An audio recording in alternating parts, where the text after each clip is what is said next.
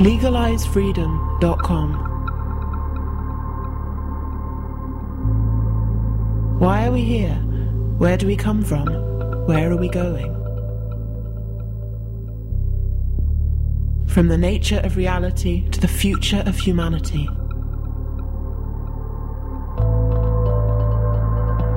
Beyond politics, poverty and war. LegalizeFreedom.com.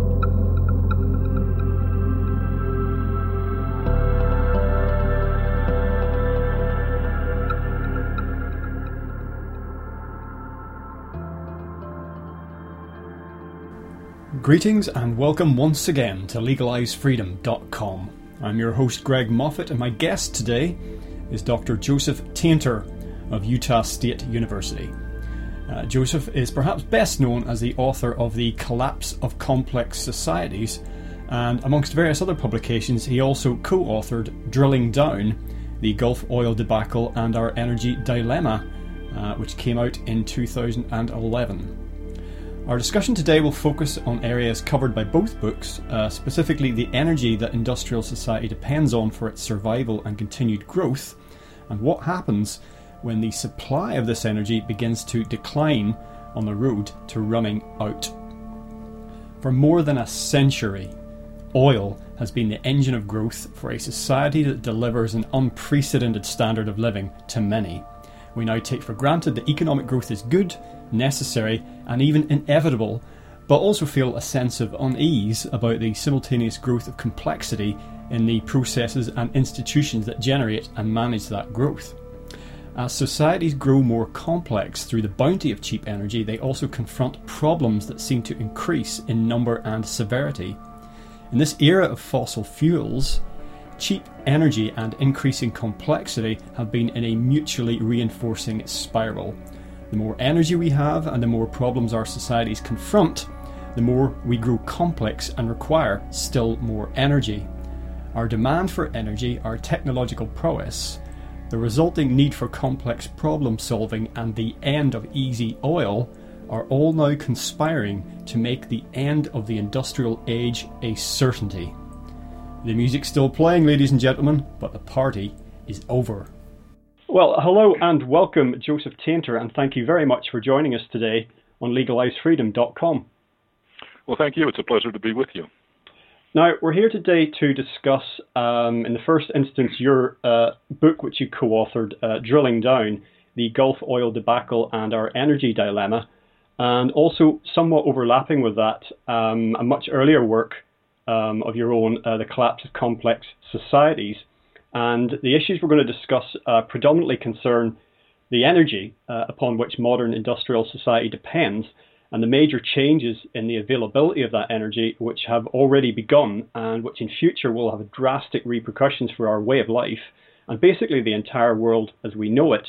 Now, in Drilling Down, the headline issue was the Deepwater Horizon disaster of April 2010, but you contend that this is essentially a symptom of our energy dilemma, and beyond the aftermath of that and all the usual platitudes trotted out in response at the time, you're contending that there are much deeper lessons to be learned here and much deeper questions posed about our energy future. Indeed, that's true, and it is not simply an energy dilemma. It's a dilemma about the nature of our society and about our way of life. I began my career as an archaeologist and wrote the book in the 1980s, The Collapse of Complex Societies, which you mentioned. And as I was writing that book, I realized that what I was learning was not just about ancient societies, but it had a great deal to do with us and with our future. And so when I began the Gulf Oil book, the Drilling Down book, I realized that much of what I had learned studying ancient societies, and particularly how ancient societies would grow complex and what it cost to be complex, that this had implications for understanding why we're looking for oil in places that I refer to as deep, dark, cold, remote, and dangerous, and the costs of doing this and the consequences of doing this. And basically, as societies become more complex, they require energy. It takes energy to be a complex system. If you think of, for example, animal species, insects, bacteria. A deer or a whale obviously has a much higher metabolic requirement than an amoeba or a bacterium. To be more complex takes energy, and the same is true of human societies. It takes energy to be complex, to support the kind of society that we are, and it's not just an overall greater amount of energy, but it's more energy per capita. So that the only way we can support the complexity that we have in our society today is through highly concentrated fossil fuels, basically fuels that derive from past geological processes. So the book really focuses on not just energy, but also on energy and the evolution of complexity in our society and how they're intertwined. Yeah, now one of the sort of buzzwords in there, the key issues is that of peak oil, which many listeners are probably familiar with, and also energy return on energy invested, basically net energy in any equation. And these are things that people sometimes, laymen don't take into account, but they're very, very important in this area. They are indeed, and in discussions of future energy, peak oil and energy return on investment, which those of us who work in this area refer to as EROI as an acronym, these are the fundamental issues. The important issue is not how much oil is still left in the ground. There's really an enormous amount of it left. The problem is that the remaining oil, as I say, or the remaining oil that we're not yet using, as I say, is in places that are deep, dark, cold, remote, and dangerous. And it's very expensive to get at them. It takes energy to get energy, so that to get at oil in these inaccessible places that are very difficult, in which it's difficult to work, it takes energy in itself. And so what we find in, for example, the United States is that in 1940 we could produce oil at a net profit of about 100 to 1, which is to say that for every barrel of oil that we would spend searching for and producing oil, we'd get 100 barrels back. The ratio now is down to about 10 to 1, 12 to 1. Some people compute about 15 to 1. It's about 18 to 1 worldwide and about 25 to 1 in the Persian Gulf. So you can see the trend is that we're having to spend more and more energy in order to get the energy that we need on a daily basis. This trend is irreversible, and it's going to have enormous consequences in the future. Now, as far as peak oil is concerned, peak oil is the idea that at some point we will have reached the maximum production of petroleum, that we will reach the point where we simply can't produce any more, and that production will thereafter perhaps level off for a while and then start to decline. The problem with peak oil, the challenge with it, is that you can only see it in hindsight. You can only see looking back that, yes, well, in that year we hit peak oil, we haven't been able to increase oil production since year X. Some people think we've already hit peak oil. I'm not fully convinced of that, but it's important to notice that worldwide oil production has not increased since 2005. And so some people think that, in fact, we reached peak oil in 2005. It's going to take a few more years before we know that. There are, of course, very large discoveries being made, deep sea discovery off the coast of Brazil, for example, and new technologies are being developed.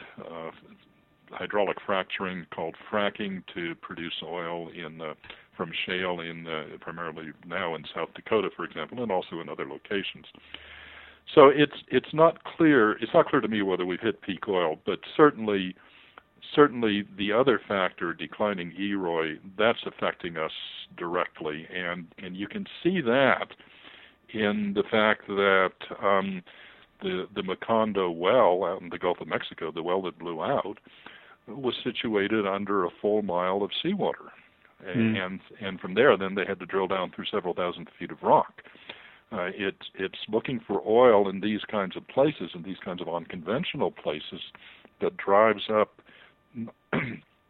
not just the monetary cost, excuse me, that drives up not just the monetary cost, but also the energy cost.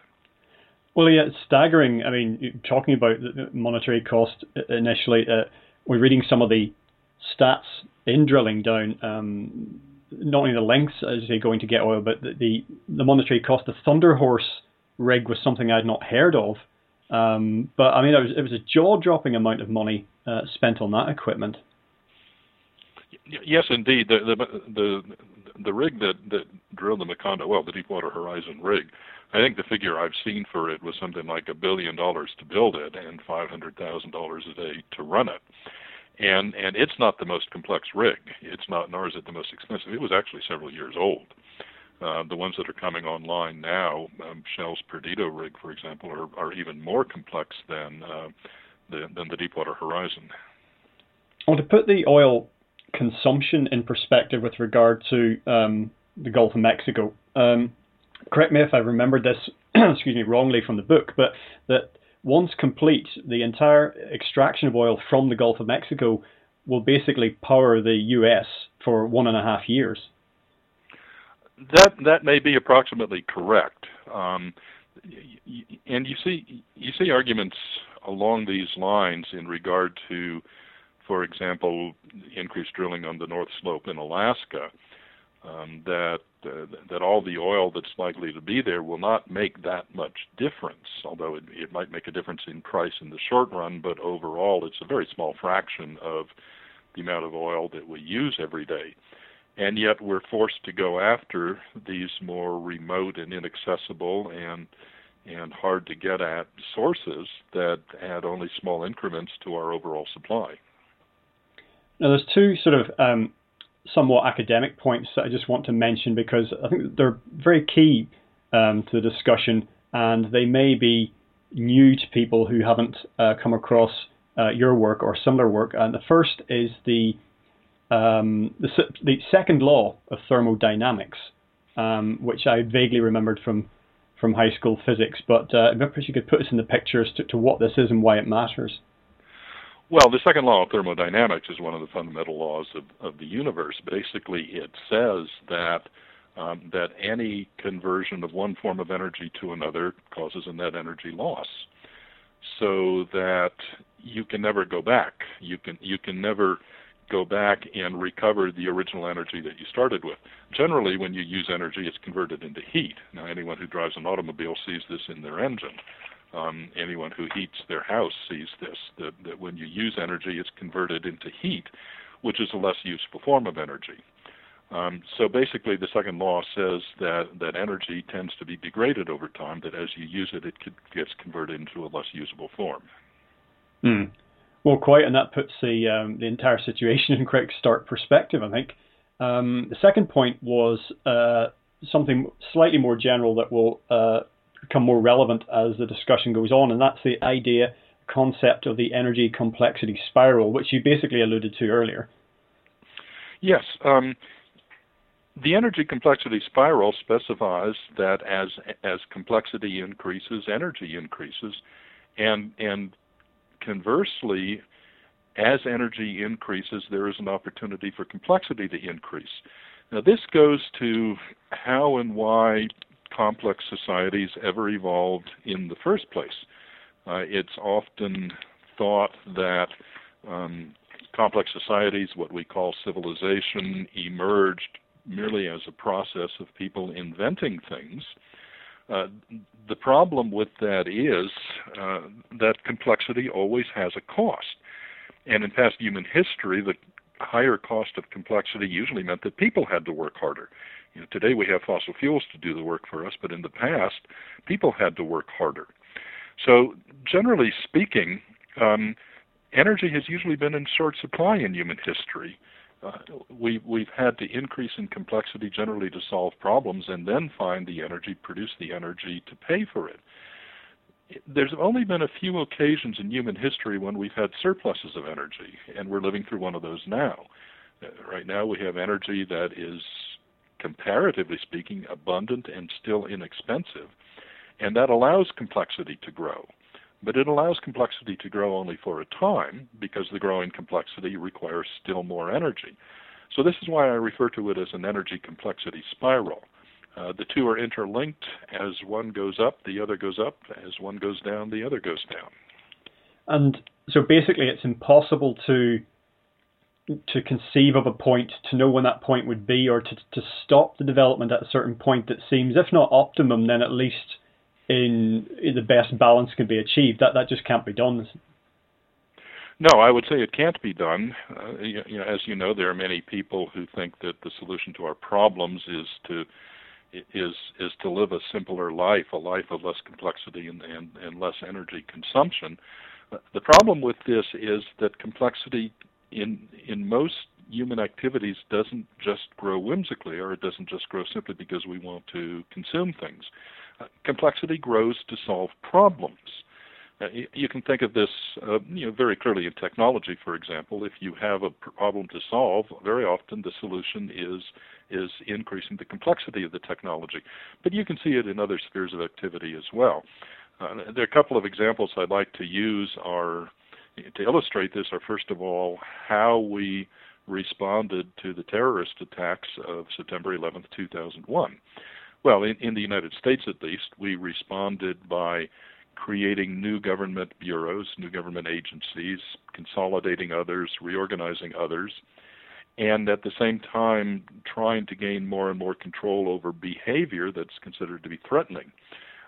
So that we increased in complexity, we developed a system that has more parts and more behavioral control, and that's the essence of complexity, is more parts and more behavioral control, and we developed this in response to the problem of terrorism. It's an excellent example of how complexity increases to solve problems. And of course, as we know, this has proven very expensive. We pay for it through our taxes, and we pay for it in terms of things like time we spend standing in line every time we go to the airport. The second example I'd like to give is how we've responded to the problems of pollution and fuel availability in transportation, and apparently we now think that the solution is to develop automobiles that have two engines, where previously one was plenty. An automobile with two engines is more complex than an automobile with one. It's differentiated in its structure, which is to say it has more different kinds of parts, and it has software and electronic controls to make the two parts work together. So an automobile with two engines, a hybrid automobile as they're called, is clearly a more complex machine than what we've conventionally been used to. And again, it's an example of how we increase complexity, in this case in the technological realm, to solve problems. So in human history, we have tended to grow more complex precisely in this way, precisely by solving problems. And so a lot of possibly, policymakers are probably guilty of this, but looking at the situation and saying, okay, we need to do something about our energy use, are perhaps failing to take into account the issue of complexity, because just because you say, the city buses now, don't run on, petroleum anymore, they run on something else, avgas, or they run on ethanol, or whatever it happens to be, the system is now solar, it's wind powered. That doesn't mean that overall that the energy use is going to be cut, because these systems may be much more complex. And also, of course, we're dealing with a network here, a human, social and technical network, where energy reduction in one area may result in increased energy use elsewhere. And all of what you say is correct, that we're in a situation where voluntarily reducing our energy consumption overall as a society would be very difficult. Some individuals may be able to do it, and families may be able to do it. People can always choose to take public transportation rather than drive their personal car.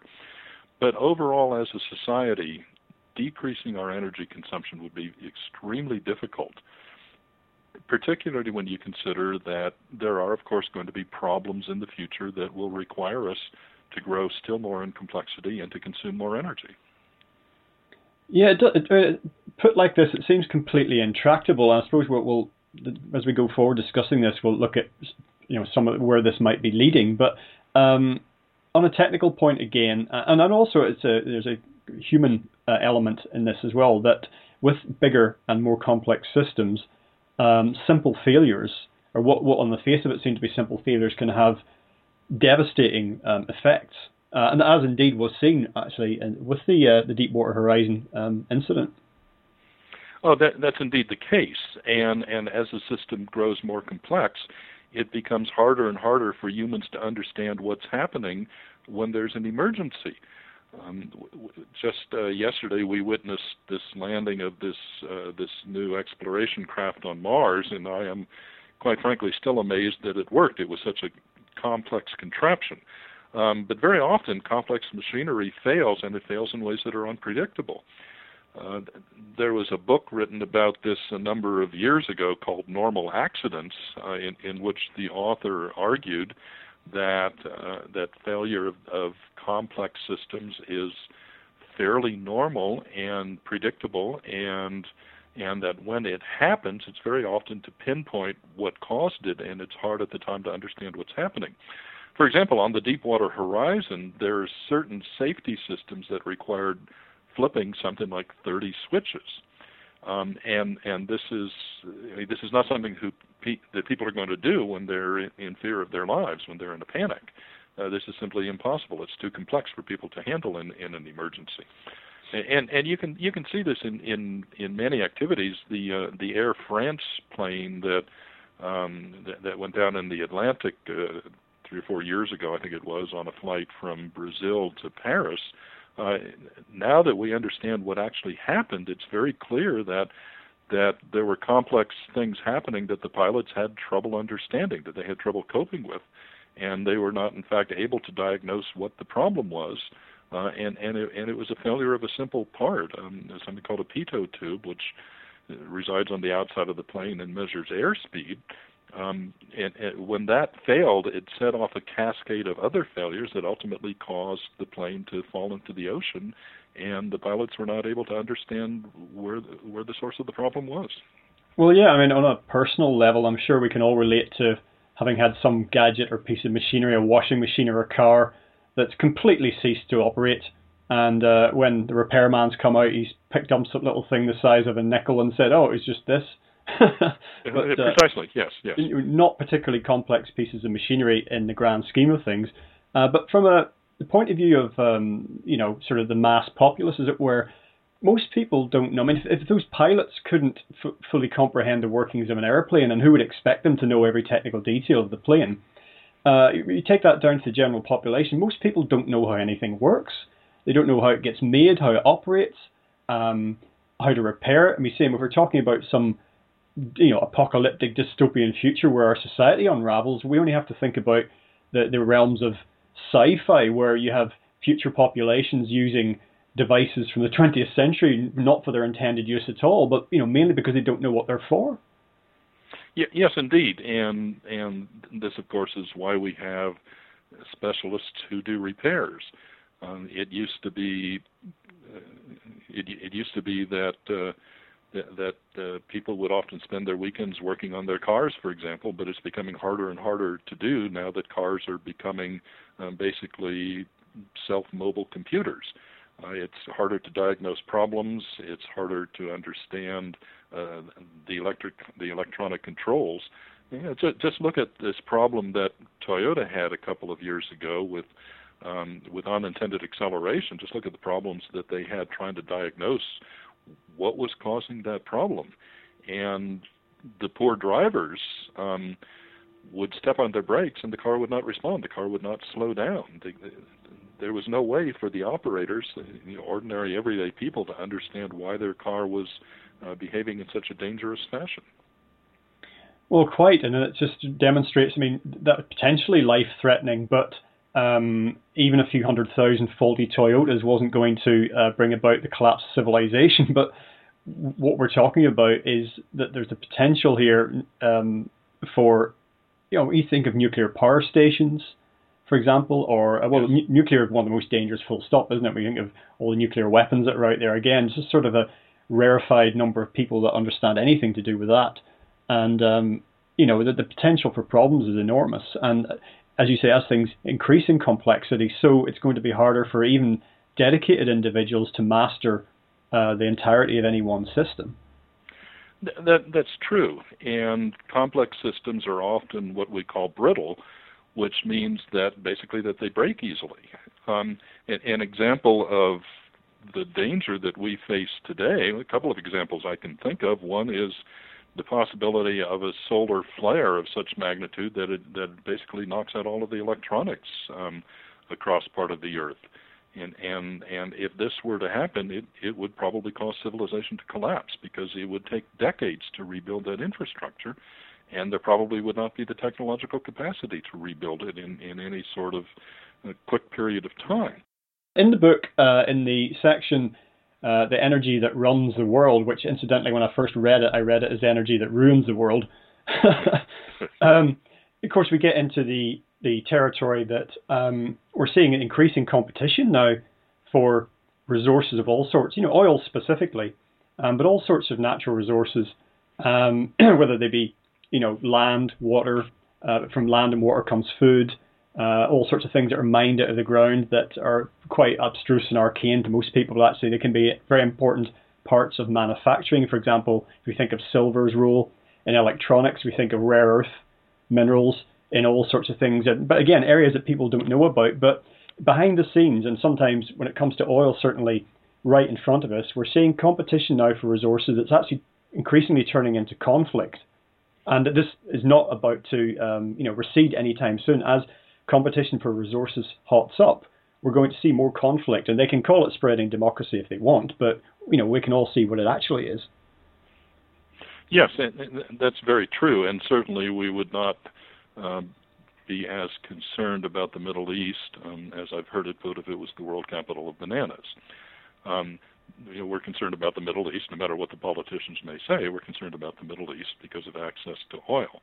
And certainly oil plays a major role in politics in many areas, Venezuela, for example, and competition for oil could potentially result in increasing conflict in the years ahead. Right now, there's concern, for example, about whether the United States should be engaging in energy deals with China.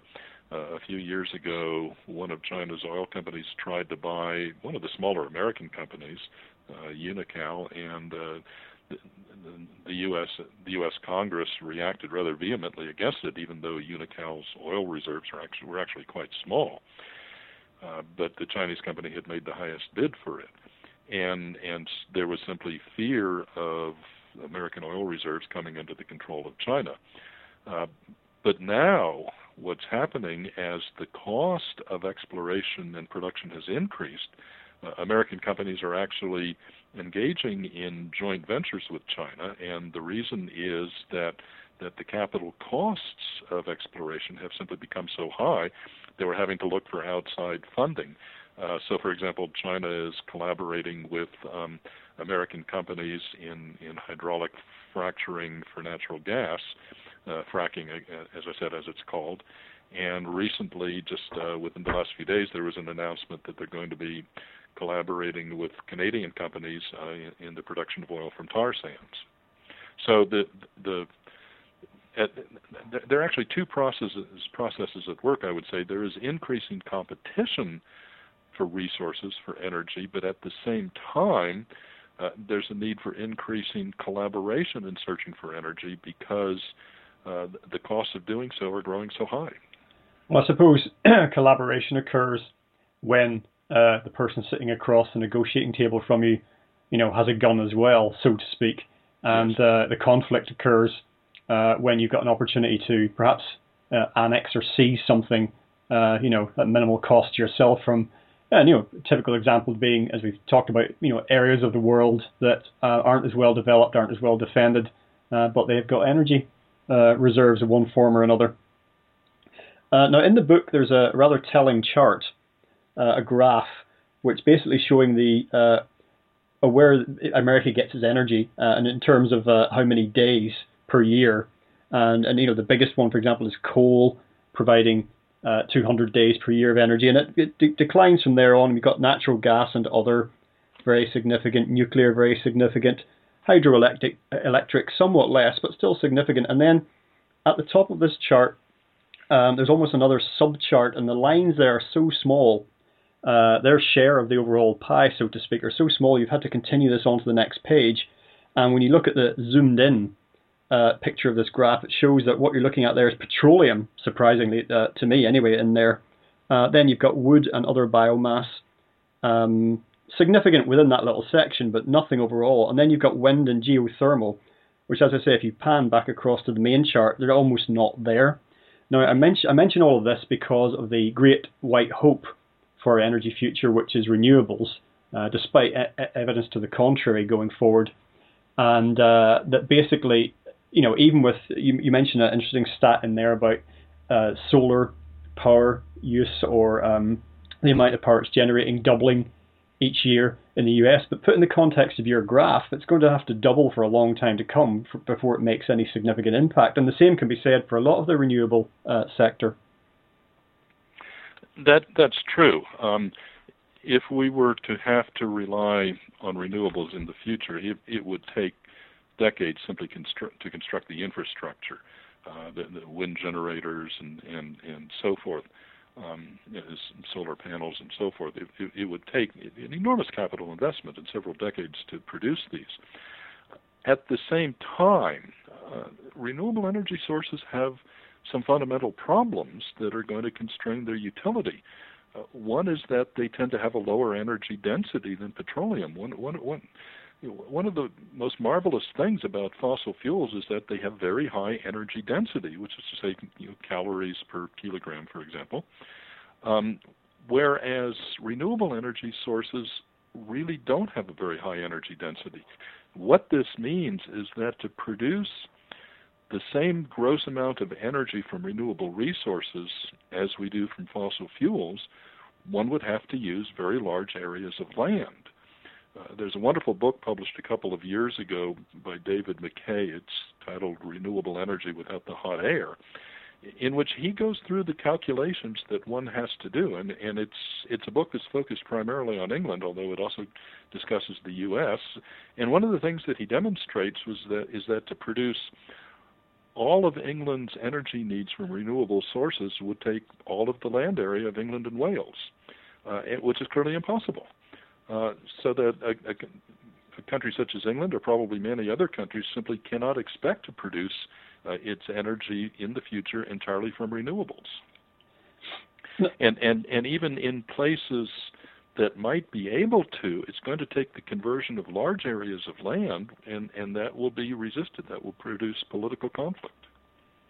Well, although here in the UK, the government cancelled their subsidy for the fitting of solar panels, over the last few years, there's been a great increase. It's still a tiny minority, of course, but there's been a great increase in the number of homes that you see with solar panels fitted to the roof. And sometimes they'll have an array in the garden if the garden's big enough. And we can look at some statistical information and some first-hand accounts where individuals and families can say, we benefited from this in our overall energy situation. We're spending less on energy. It might take them a while to recover the cost of the installation, but it's an individual, very small scale sort of success story. So, but in order to replicate that across the whole country, like, for example, you say, okay, we're going to fit every single home in the UK, however many it is, 20, 30 million.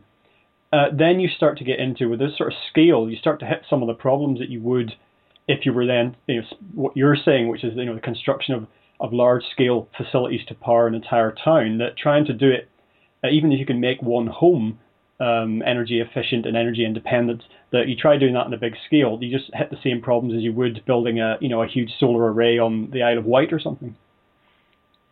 Oh, certainly it's worthwhile for people to put solar collectors on their home. They may save a few pounds a month, and over the course of several years, perhaps those things will even pay for themselves, although in many cases they may not. But scaling up to something like the energy that you would need to maintain the industrial way of life is simply not realistic. There is a new solar plant in the state of Nevada, which is a very sunny state. It's called Solar One. It covers about, I'm looking in the book here, 1.6 square kilometers of land and provides 15 megawatts of electricity on average. And you really have to go up in the air just to understand how large it is. 1.6 square kilometers of land covered by solar panels is a lot of land. But my colleague Tad Patzek says that if we were to produce enough electricity for current U.S. consumption from such plants, we'd have to build 211,000 of them, more than 200,000 of them. And this is clearly an enormous task. I don't see that it's possible to build 200,000 of these things. It's not clear where all the land would come from, let alone the raw materials. So it's not renewable energy sources in the future. They may provide some supplemental energy, and they may provide some assistance to individual households, but it's not clear that we're going to be able to run industrial societies on them.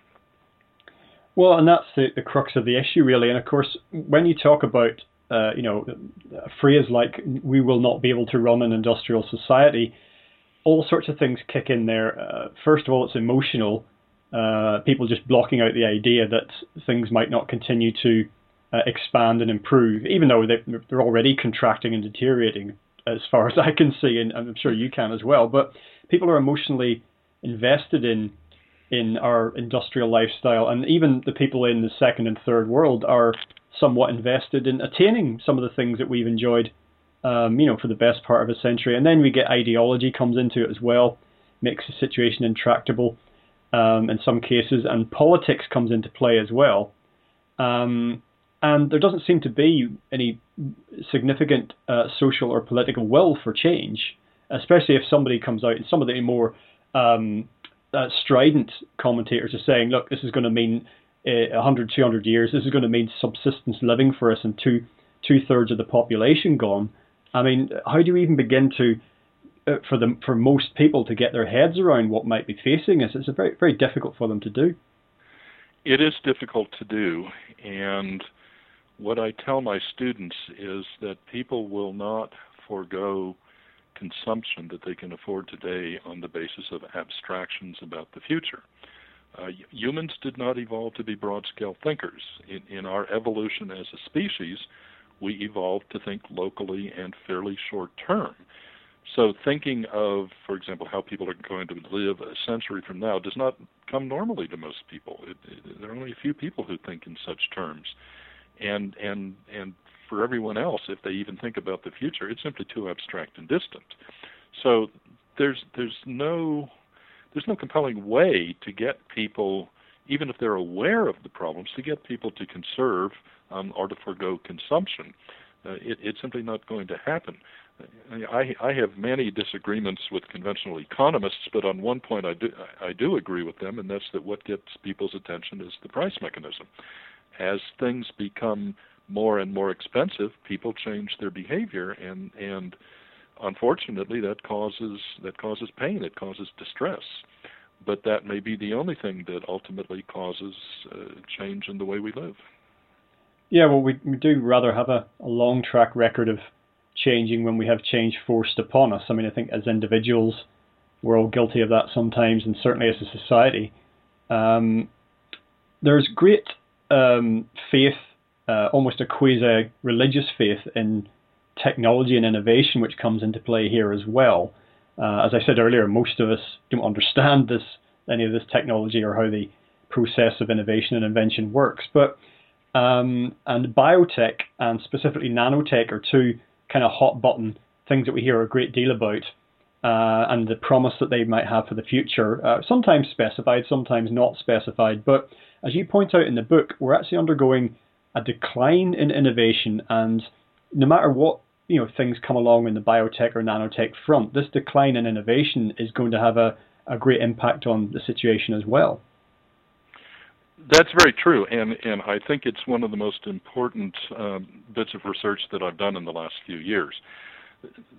Conventional thinkers argue that we don't need to worry about resources as long as we're able to innovate, that all we need is free markets and the price mechanism, and as resources become scarce, there will be incentives to people to find either more efficient ways to use them or to discover new resources that we can use.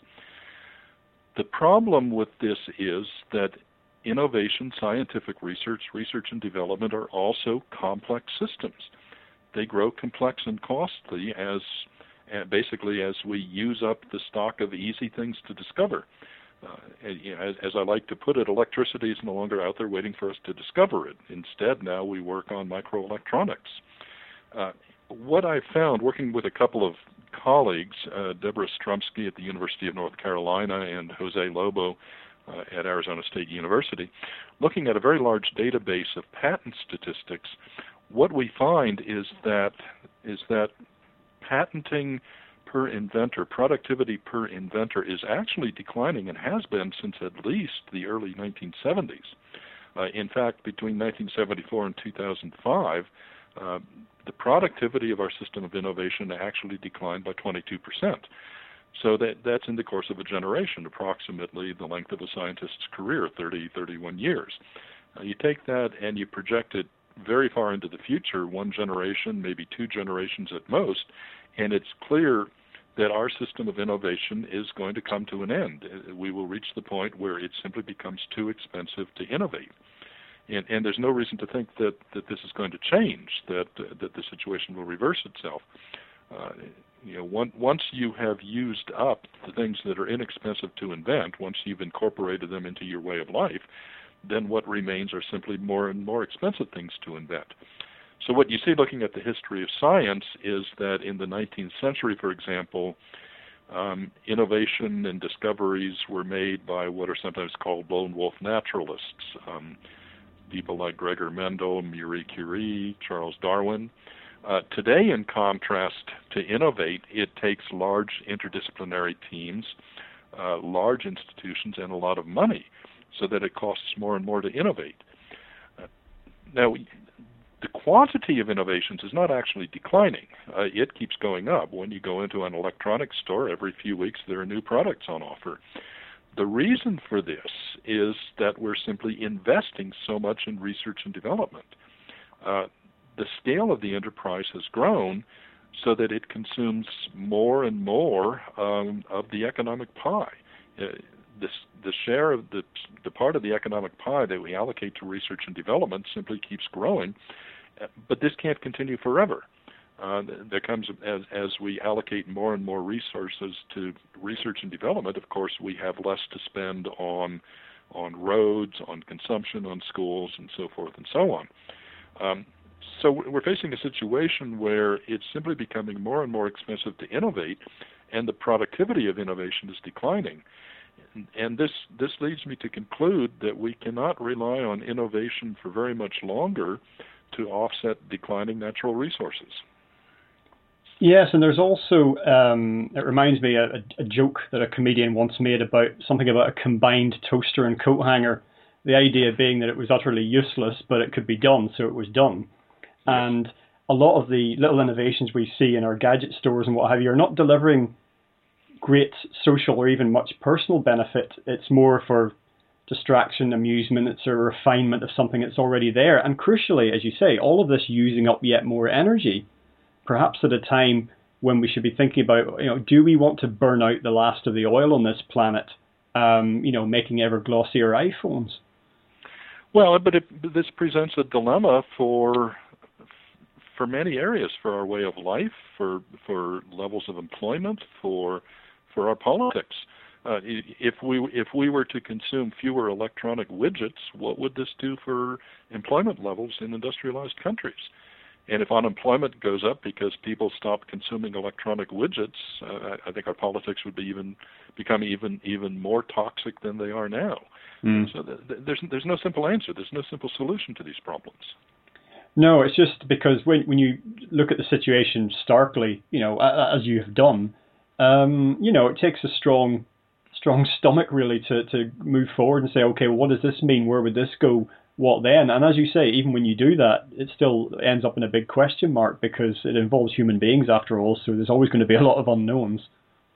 Yes, and we all know from industries that demand protection that human beings will act to preserve their jobs in the short term, even if it means something detrimental to society in the long term. Again, people don't think long term. And yet the Earth is finite. Again, another Yes. Point that you make in the book. And there's only so much chicanery, only so much sophisticated economics that you can apply to a situation before it's revealed as such. I mean, do we have examples, just off the top of my head, do we have examples of, in the past, where there has been a significant resource that has been exploited to death? It's just gone, and how society has dealt with that? This is a difficult question to answer, because although I don't believe that technological optimists are going to be correct indefinitely, up to this point in our history as a species, they have much to support their point of view. That humans have been very innovative in finding new resources as old ones are essentially used up, or exploited fully, or degraded. Although there are many cases, for example, in North Africa and the Middle East, where agricultural lands were degraded in antiquity, causing large areas of land to be abandoned, and even in a couple of cases in what's now Iraq, ancient societies were led to the point of collapse by overexploiting their agricultural lands.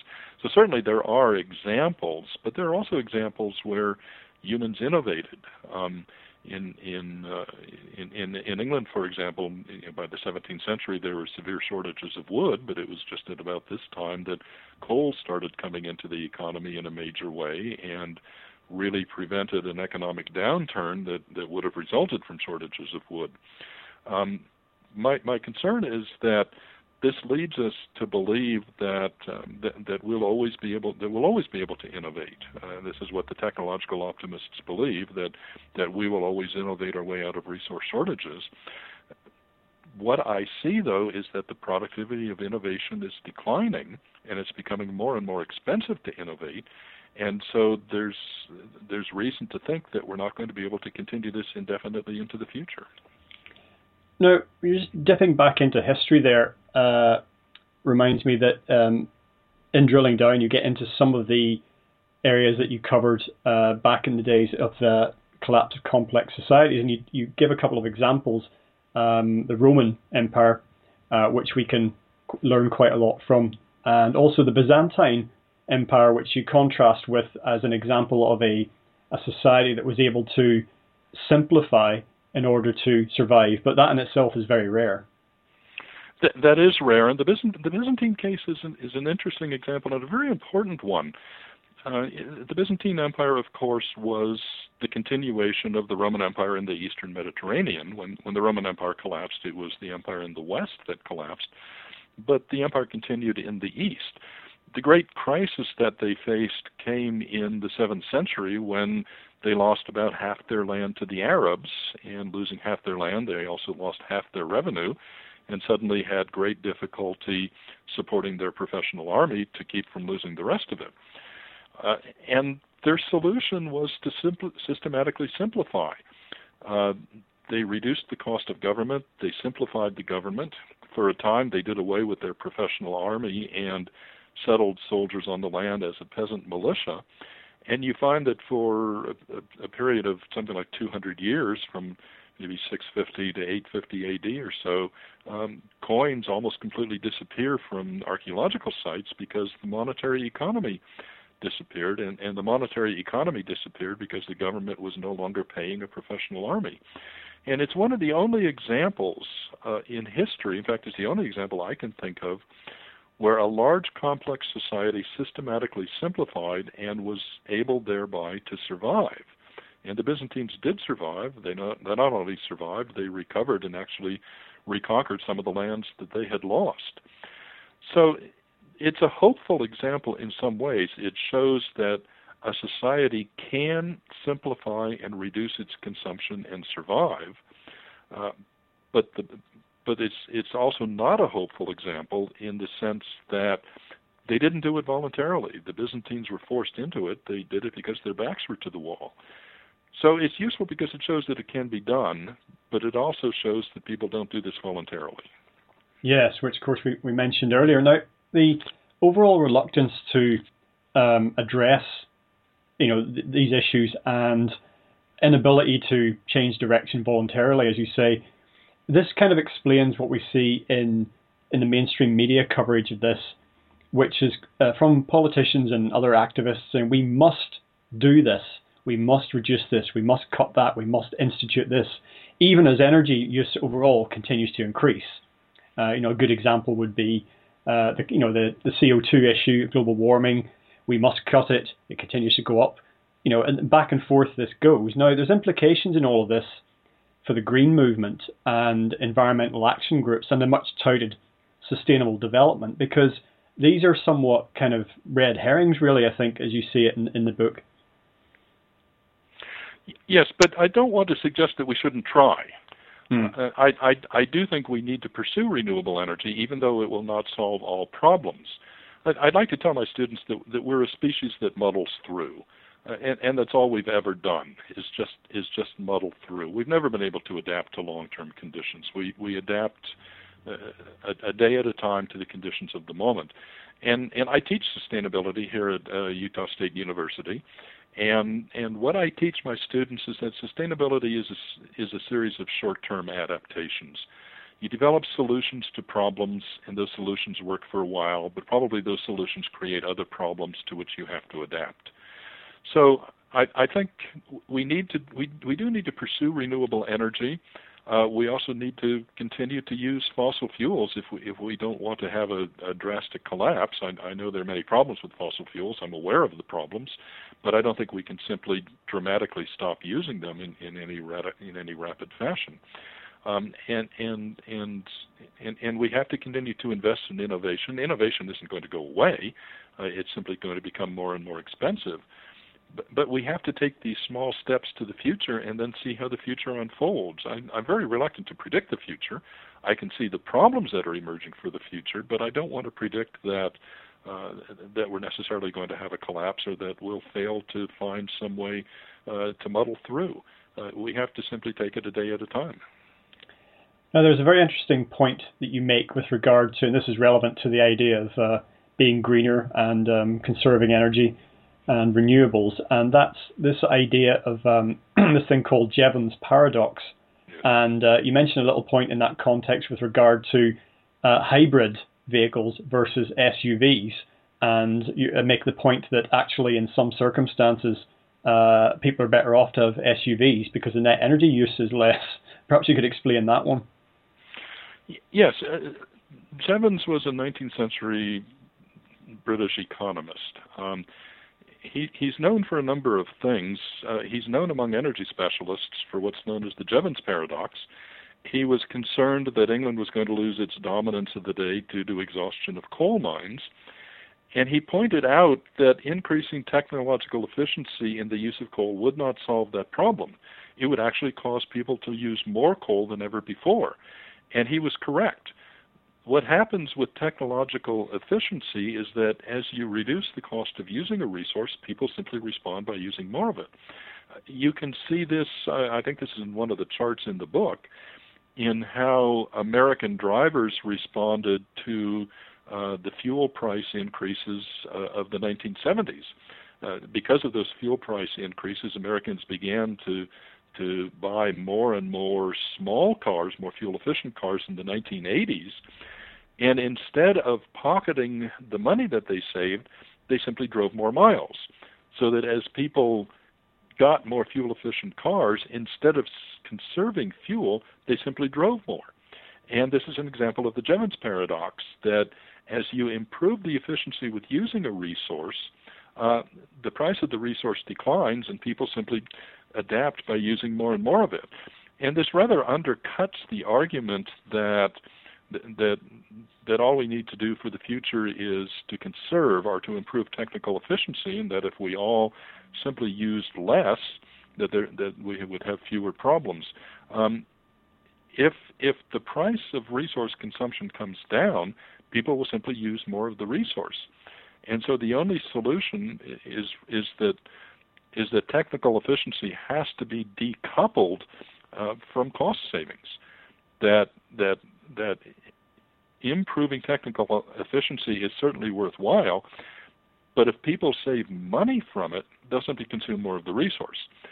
So a way has to be found to keep monetary savings decoupled from improving technical efficiency. Yes, and difficult to see how we do that within our sort of the economic paradigm that dominates most of the planet, which, fair enough, some would say, orientated around competition and profit incentive and what have you. But in that situation, no one's going to say, oh, we've made our most efficient and most expensive vehicle yet. What do you think? Right. And the political problems are even more severe, because you could